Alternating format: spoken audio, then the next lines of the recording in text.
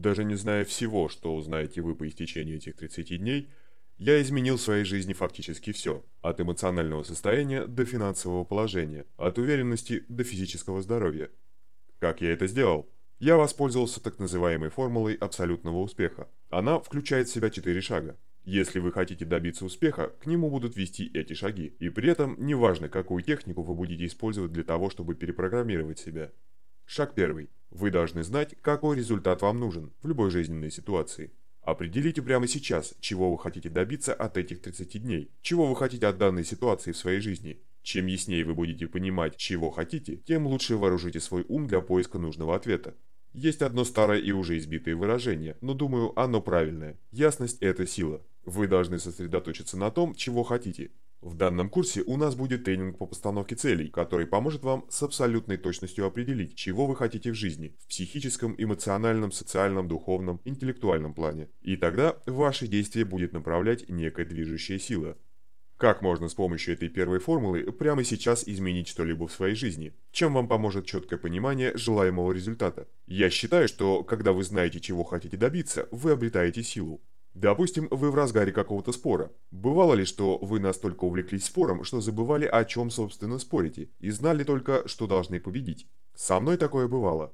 И если во время спора вы спросите себя, какого результата вы добьетесь, то, наверное, целью будет не сам спор. Ваша цель – это решить какой-то вопрос. Сосредоточившись на том, чего вы на самом деле хотите, вы дадите вашему мозгу возможность использовать свои ресурсы для получения результата прямо сейчас. Сделайте своей привычкой спрашивать себя, чего я добиваюсь. Все эти 30 дней я буду постепенно задавать вам подобные вопросы.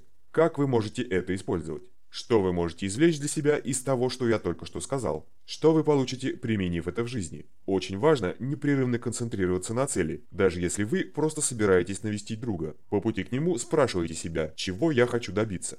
Возможно, вы просто хотите весело провести время, или же помочь вашему другу ощутить себя нужным и любимым. Если вы знаете свою цель, то с гораздо большей вероятностью ее достигнете, будь то отличное времяпрепровождение или проявление заботы о друге. Это лучше, чем просто прийти к другу и удивиться, почему вам так скучно. Но я не говорю, что нужно быть настолько целеустремленным, что каждую минуту желать чего-то достичь. Я лишь говорю, как вам нужно ориентировать свой ум в нужном вам направлении.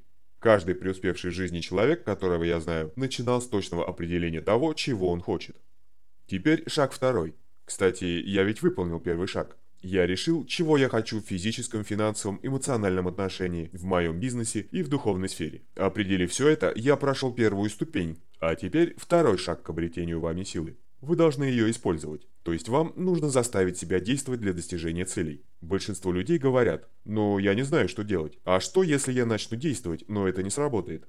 Могу сказать одно: когда вы пробуете что-то и у вас не получается, вы учитесь. Вы все равно в выигрыше, ведь теперь знаете, что именно не приносит результата, и сможете затем отсеивать ненужное, а это еще больше поможет вам преуспеть. Большинство людей понятия не имеют, чего они хотят. Хуже того, некоторые знают, чего хотят, но ничего для этого не делают. Они просто питают надежды или говорят себе: «Когда-нибудь я это сделаю». Но когда-нибудь это здесь и сейчас. И эти 30 дней – ваш шанс взять на себя обязательство окончательно превратить «когда-нибудь» в «сегодня».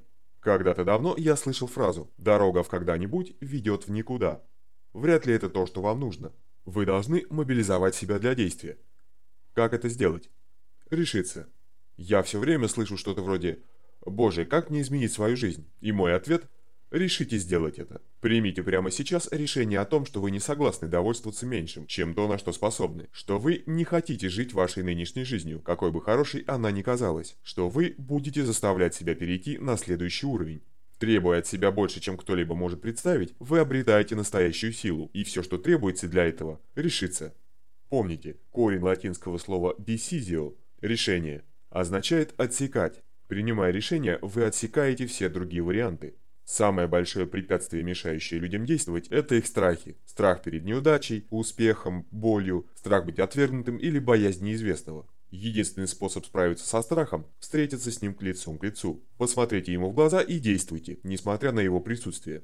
Уверен, вы слышали о семинарах вроде тех, что я провожу, на которых мы учим людей пробиваться сквозь страхи и действовать. В конце семинара люди могут воспользоваться полученными знаниями, чтобы преодолеть свой самый большой страх и буквально пройти сквозь огонь по раскаленным углям.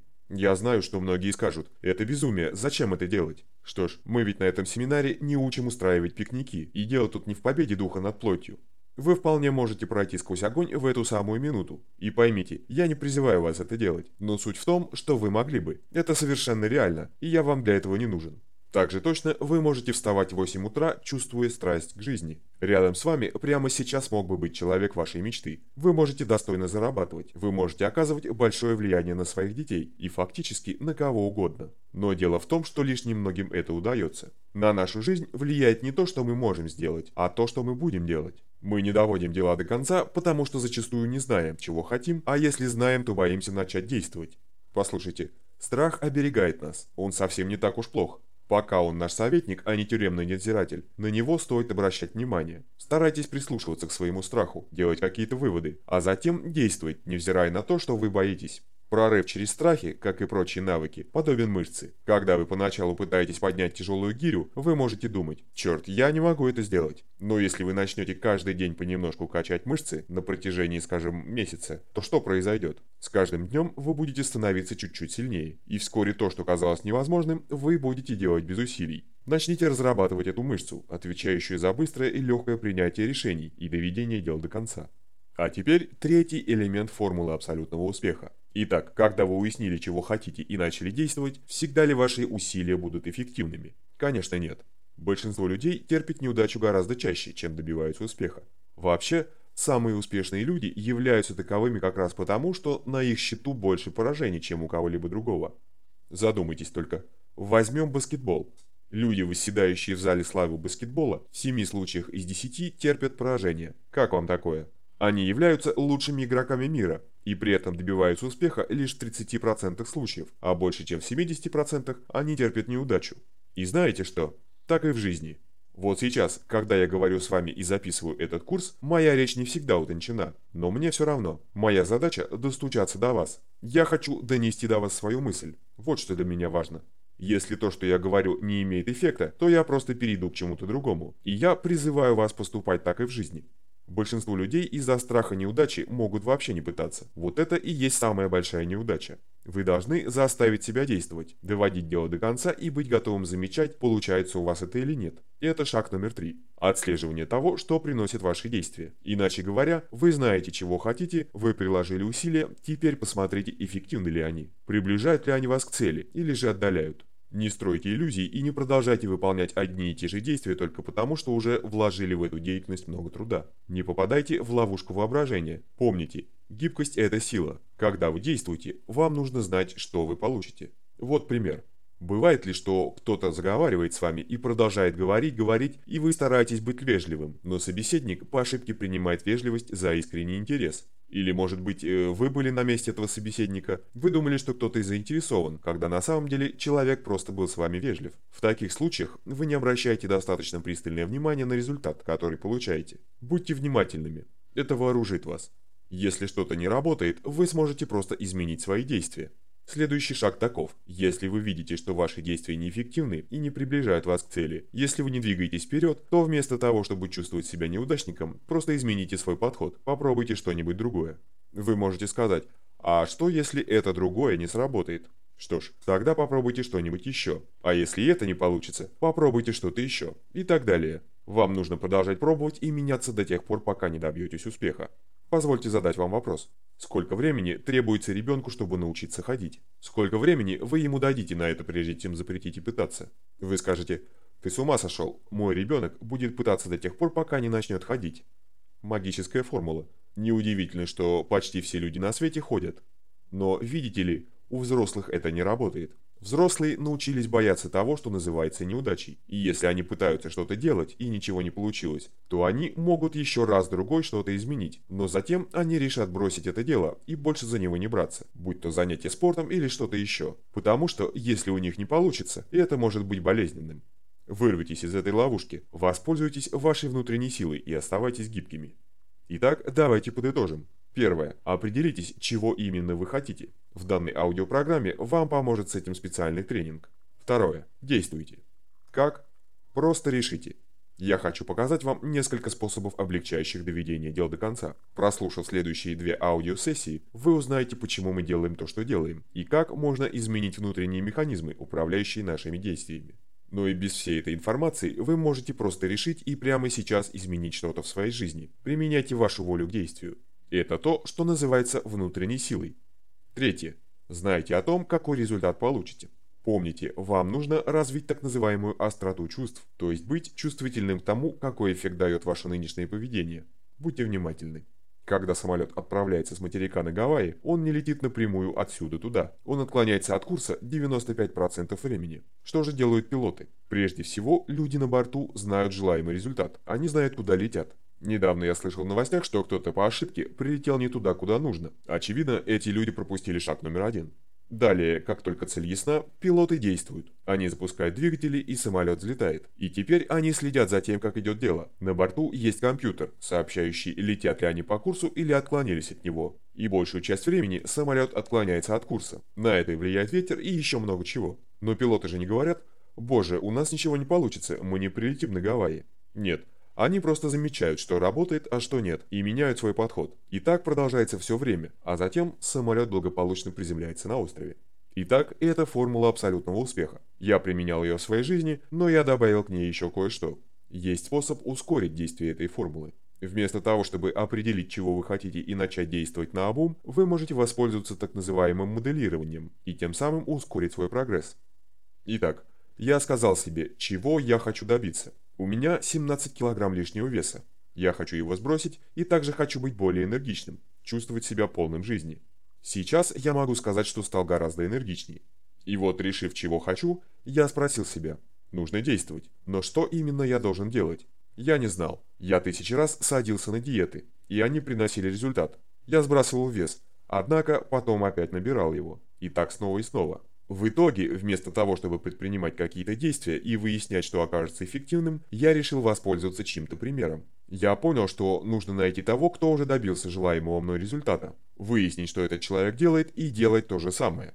Мне кажется, успех оставляет улики, и что если люди преуспели, то благодаря конкретным действиям, которые они выполняют снова и снова. И если мы будем делать то же самое, если мы посадим те же семена, то и урожай получим тот же самый. При этом не важны ни ваш возраст, ни происхождение, ни религиозные взгляды, ни цвет кожи, ни ваш пол. А важно вот что.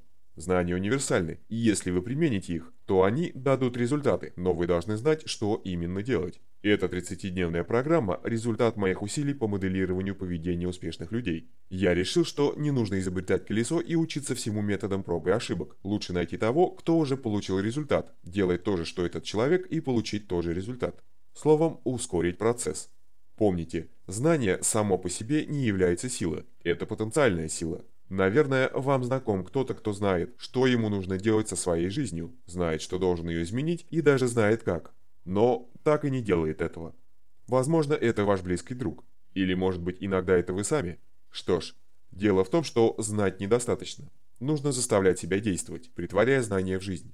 Что же я сделал? Я нашел человека, у которого, как и у меня, был излишний вес, и который затем похудел и на протяжении многих лет оставался в форме. Я узнал, что этот человек делал, и стал поступать точно так же. И в данном курсе я хочу показать вам, в чем тут секрет. Дело ведь не только в диете. Одной диеты мало. В результате, настойчиво выполняя подобные действия, за 30 дней я сбросил 14 килограмм. Все 17 килограмм я сбросил примерно за 7 недель и больше не набирал вес. Дело в том, что я не просто изменил рацион, я научился менять свой психологический настрой. Я преодолел пристрастие к определенным продуктам, которые раньше доводили меня до крайности.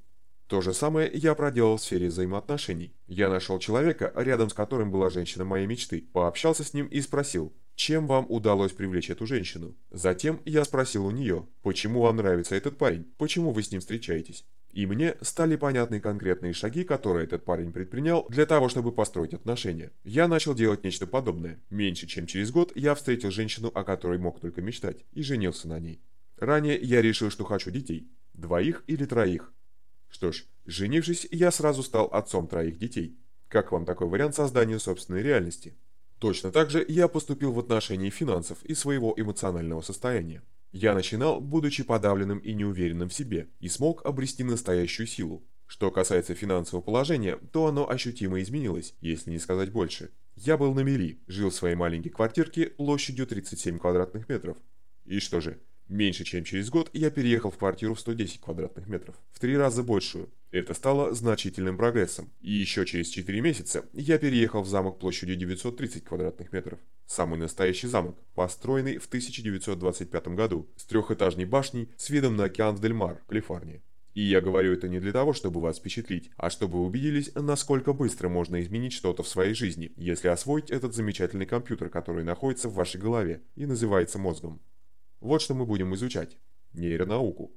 Науку о создании условий для достижения успеха. Этому и посвящена данная программа. И мы будем осваивать ее небольшими порциями, так что будет несложно. Но если делать это непрерывно, все 30 дней, то вы заметите, что сели на своеобразную умственную диету, которая изменит вашу жизнь навсегда. Получается, преуспеть и вправду так просто. Вы, как и я несколько лет назад, даже будучи на мели, в эмоциональном, физическом, финансовом и социальном отношении можете достичь процветания во всех этих сферах. Вы, как и я, можете добиться осуществления своей мечты, стать миллионером меньше, чем за год. Это действительно возможно. И если для этого нужно лишь пользоваться своей внутренней силой, быть гибким в своем подходе, брать пример с преуспевающих людей, если это действительно так просто, то почему же все этого не делают? Отличный вопрос. Многое в жизни на самом деле не так сложно, но люди не хотят за это браться, потому что они утопают в повседневности. Вроде, ну знаете, мне же нужно оплачивать мои счета. Люди полностью поглощены тем, что зарабатывают деньги, вместо того, чтобы проектировать свою жизнь. И к концу жизни они обнаруживают, что прожили лишь 1/10 ее часть. Дело не в том, что они не умны, а в том, что они просто не знают точно, чего хотят, и не предпринимают последовательных действий. Таким образом, они не развивают мышцы своего эмоционального тела, отвечающие за принятие решений и планирование, не меняют свое поведение, а потому заходят в тупик. Я думаю, это совершенно не то, что вам нужно, а иначе вы бы сейчас не тратили время на прослушивание этой аудиопрограммы. Так что я призываю вас пробиться сквозь все страхи, которые вам мешают. И один из самых больших страхов, который то и дело дает о себе знать, и мы уже о нем говорили, это неудача.